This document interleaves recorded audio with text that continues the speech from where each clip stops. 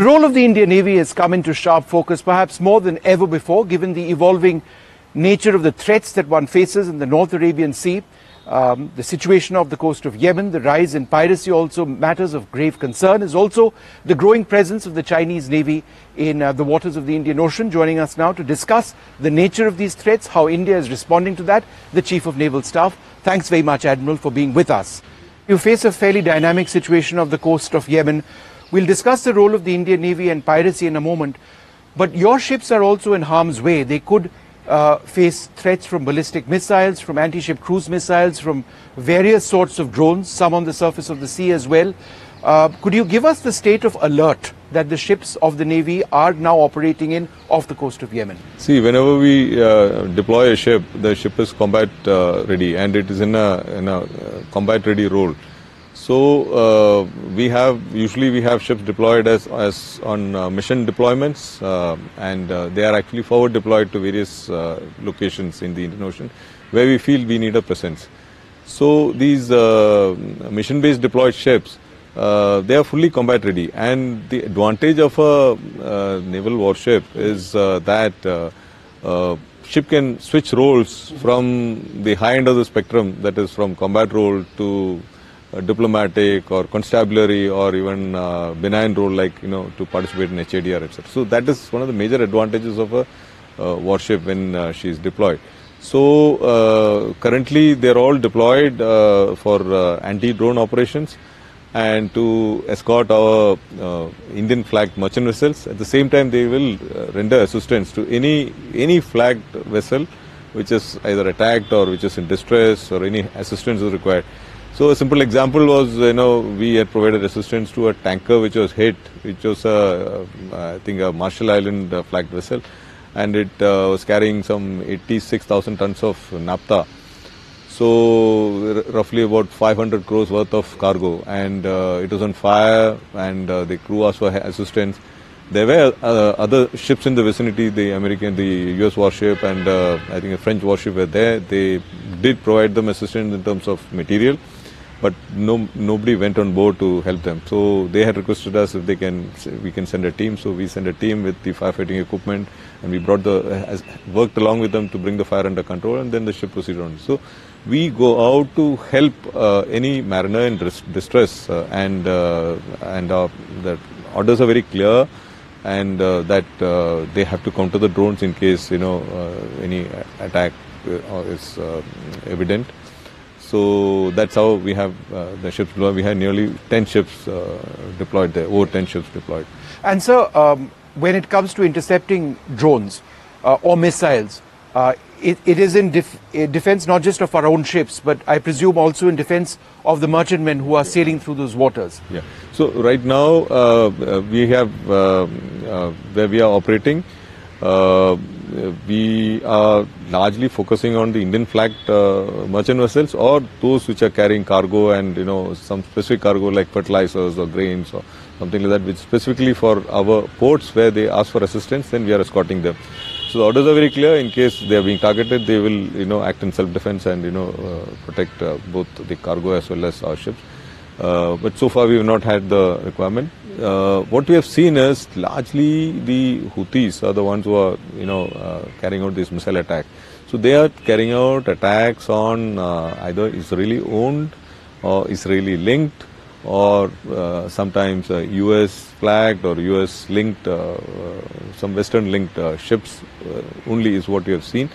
Fortunately, there has not been any, while the other part of it is that many of these ships have Indian crew. Yes. In some numbers. It may not be completely Indian, but there will be Indian, and a mixed crew.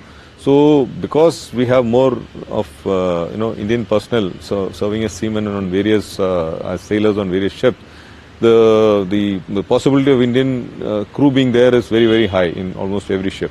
So that is another concern for us. But fortunately, despite so many attacks, there have hardly been any injury or any serious casualty to anybody. So we are just keeping. But so these ships as well you would defend if you detect them coming under attack, because there are dozens of ships on a daily basis.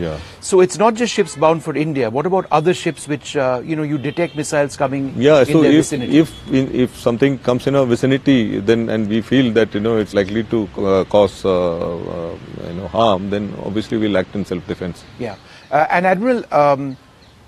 Have we been detecting some of these missile launches or drone launches or anything of the sort? Our ships are deployed there, so we have been, keeping track of all these drones and missiles, etc., which are being launched, because all the ships have got very powerful sensors, very capable sensors. So we have to be prepared, because you are in a combat zone actually. So the ships which are deployed are very capable, potent ships. And they are ready to respond in case we are threatened. Yeah, sir. The nature of warfare itself is changing. We keep talking about drones. Actually, even in the character of warfare is changing. The character of warfare is changing, sir. Just in the last 72 odd hours, there's been another ship which has been sunk off Crimea, again in this case by uncrewed drones. Yeah. What sort of threat does this represent? So this is, it's an evolution of, I would say, a torpedo, in the sense, a torpedo is also an underwater weapon which, moves at a certain speed and, carries out an attack. But in this case, it is probably, underwater, UUV or a semi-submerged type of a craft which has got a very low radar signature, which has probably carried out this attack. So in the Russia-Ukraine war, what we have seen is the proliferation of drones of different types. The drones which fly in the UAVs, then the USVs, unmanned surface vessels, and the UUVs. So all different types of unmanned systems are being developed, and these are cheap.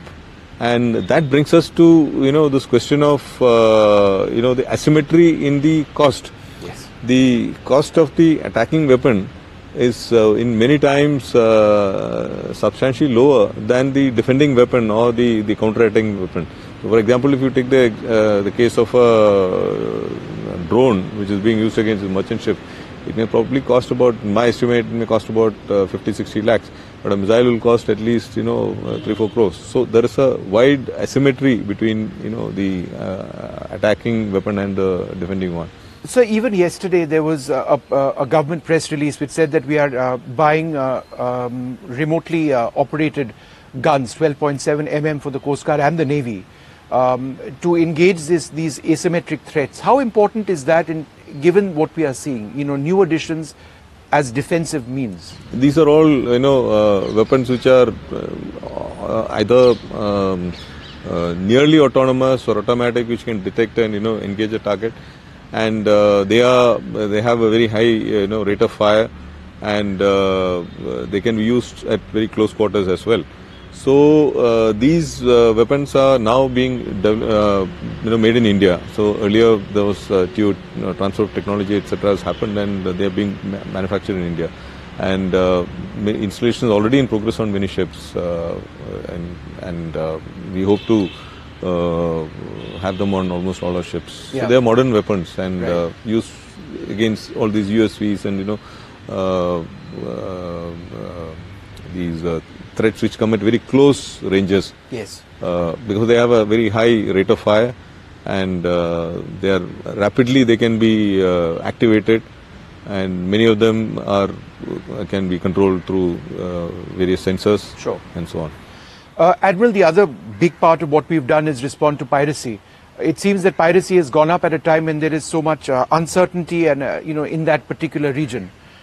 Could you tell us a little bit about how we've been right on our commandos, our ships, our helicopters have been right on the edge over there, taking on men who are very heavily armed and then disarming them, besides anything else? No, so piracy has been an age-old activity, criminal activity, I would say, and I want to just place on record that one of the major enablers this time has been the passing of the Anti-Piracy Act 2022, which was passed in December 2022 by our government. This has really strengthened our, ability to, we call it VBSS, that is visit, board, search and seize. So I have now tasked the ships. There are about 4 ships deployed for this. They are operating very close to Somalia and the areas where we have seen this piracy resurgence. So they are now boarding, inspecting, and looking for piracy triggers like high-speed OBMs, high-speed motors and weapons and so on, and taking very firm action against any suspicious activity. So what we are doing now, when we receive any input about a piracy attack or a suspected attack, is first we have eyes on the vessel. So either a PATI is diverted or a Sea Guardian is launched, or if it is in the area already, it is diverted to that place. We keep an eye on it, and we put an asset to close this contact at the fastest speed. And in the meantime, we have the helicopter, the Marcos, the boats, everything ready, and we give them fair warning, and then we board. So generally, you have to get concurrence of the company which is operating it, which we do. All the information actually comes to this the facility we have set up called the IFC Iowa at Gurgaon. So that is now a full-fledged information center which keeps track of all the and provides you a fair amount of MDA or domain awareness, maritime domain awareness in the Indian Ocean region. And so it helps us respond faster. And whenever we get inputs, we get clearance from the owners or the company operating it, and so that the crew, the safety is ensured. And then we have our internal processes. We deploy straight away, and then we take action. Admiral, there was this one ship which was struck deep in the Arabian Sea. We've done investigations on that, chemical analysis of the explosives used, and we have concluded that it was a drone which struck this particular ship. Do we know where that drone was fired from? No, it could have been fired from anywhere, but it has been fired from very far, actually. It has got a fairly large endurance, so it could have been from anywhere, by the Houthis or, any other place. I suspect it's by the Houthis only. But it is not just one ship. I just want to tell you that at least about 4 ships in our region have been struck, commencing from sometime in November last year till as late as a couple of weeks back. So this has been happening off and on, and our estimate the ranges are quite high, and the drones are cheap. They're not that expensive. In fact, the engines that they use is the engine of a moped. Yes. So, and the airframe, everything, and if you look at the PCBs and etc., they're quite simple stuff. So, this is what is the asymmetry I was talking of, and it could well be the Houthis or somebody who's supporting them. Admiral, how do they target ships so far out? So, our assessment is that probably they come in pairs. One carrying a payload and the other with a sensor, either an AIS sensor or a UIR sensor. We've not been able to get that part of it because when it hits, it gets damaged, and all the parts we couldn't recover. So one definitely it's a kamikaze type of a drone, and probably it's escorted by one more which gives the information. So this is our understanding of it, and that is probably helping them to target. So if we look at our region, there is also the growing presence of China. Even now there is a ship, a so-called research ship, which is now well off the coast of the Maldives because they haven't docked there as yet. But it appears to be doing seabed analysis, and they've been doing this now for a number of years. What do you believe their intention is in these waters? See, China has got its own interest like any other nation. And if you see the oceans, unlike land, are free, open, and open for all. It's a global common. That's what you call it. So therefore, the Chinese research ships can legitimately engage in research activities in the open ocean, which so long as not the exclusive economic zone or territorial sea of any particular country. And we have seen them operate with the consent of the host government, especially in Bangladesh, Maldives, and various other countries as well. So they do, probably they are looking for, normally when you do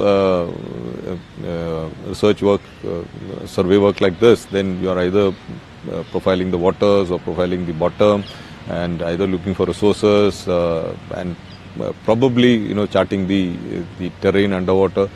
So it may have military applications as well in terms of your ability to deploy submarines or operate submarines and things like that.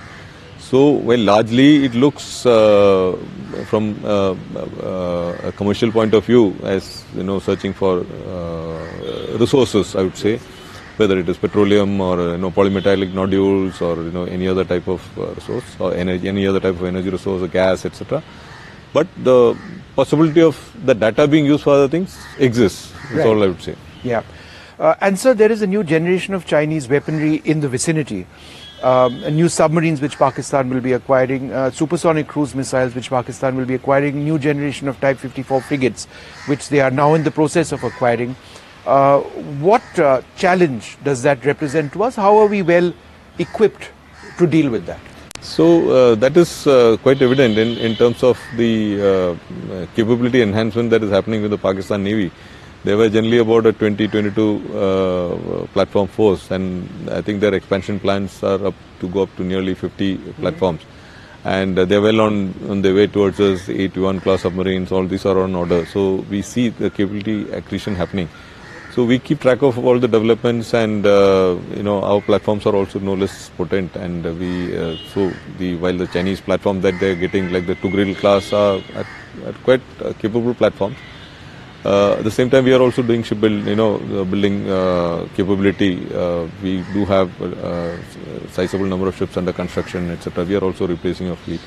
So we see the developments in our neighborhood, and we see what is happening, what is the capability being built up, and accordingly we also fine tune our operational processes, and the capability perspective plan and so on. Sure. So we've got a fantastic range of ships coming out. The Project 17 Alpha is one which will be the bedrock in a sense in terms of numbers for the Indian Navy. How does this represent an incremental sort of addition to your force capabilities, whether in sensors or in weapons?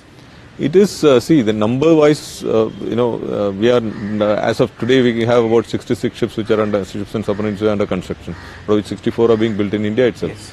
And this, while we started with the Nilgiri class frigate as many years back, almost 40 years back, today after having commissioned Vikrant and operating her, we are very, very confident that we are now a builder's navy, not a buyer's navy. So the 17 Alpha Bravo, they represent the best, in terms of being the frigates, and 15 Alpha Bravo destroyers. They are as good or as comparable to any of the other ships which are operating anywhere, I would say. Yeah. So that's why we are very confident of deploying them as well, for various taskings in the current environment. So we have seen the quality of the ships improve as we build, from one version to another. So there are lessons learned which get incorporated, and and by the time some new technology comes in, new equipment comes in, so we have the ability now to retrofit and do things better. So that is a inherent capability, as well as at the same time capacity building has also happened, and we are also been able to reduce the build timelines, and to bring it almost comparable to world standard. So this is by adopting something called integrated construction. So it is when you give a ship to a yard for construction, that ship, what it does is shipyard, what it does is it gives, outsources the various compartments of the ship. It is built in various places, brought to one place and then put together. So which saves a lot of time and effort, and that's been a world trend as well. So we have adopted that, and that has helped us, in reducing the timeline. So for example, the ships, ASW shallow watercraft, etc., which is being built in GRSC, they have given part of it to L&T. Yeah. So it is being built there, then brought together, and then assembled that thing. So these are the later modern trends in shipbuilding. So given the fact that even in the past the Chinese have deployed nuclear-powered fast attack boats in the Indian Ocean, is it not your dream as the Navy Chief to have Indian fast attack boats counter, their growing presence? We definitely want to grow into a very well-balanced force, whether be it in terms of aircraft carrier, be in terms of submarines, etc. So there is as far as submarines are concerned, there is a submarine building plan, 30-year submarine building plan, which was approved in 1999.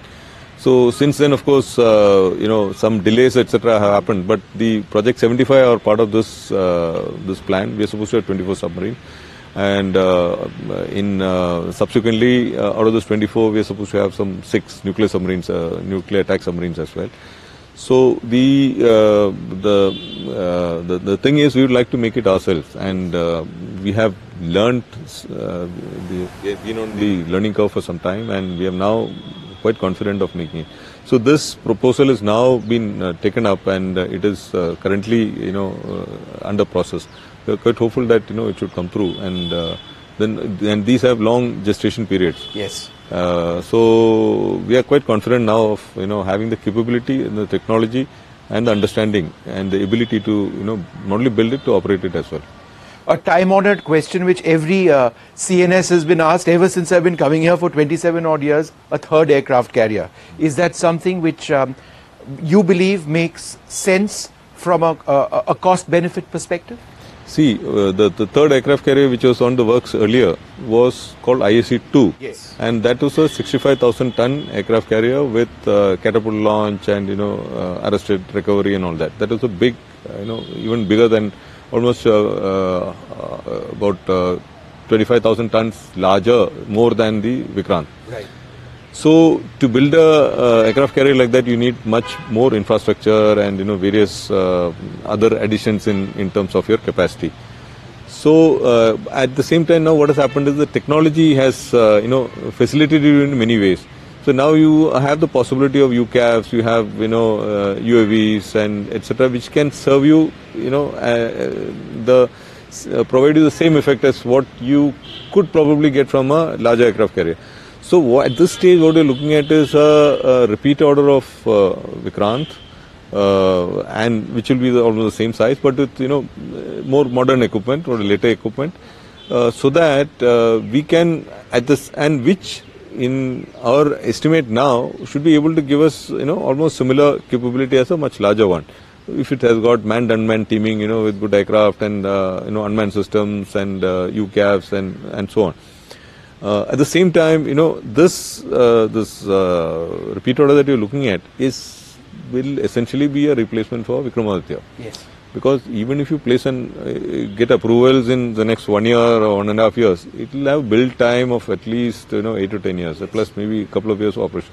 By which time Vikramaditya will be due for decommissioning. Yeah. Because when we got her itself, she was more than 25 years old, yes. And so we have now operated for about 15 years as such. So that is what we are looking at as of now.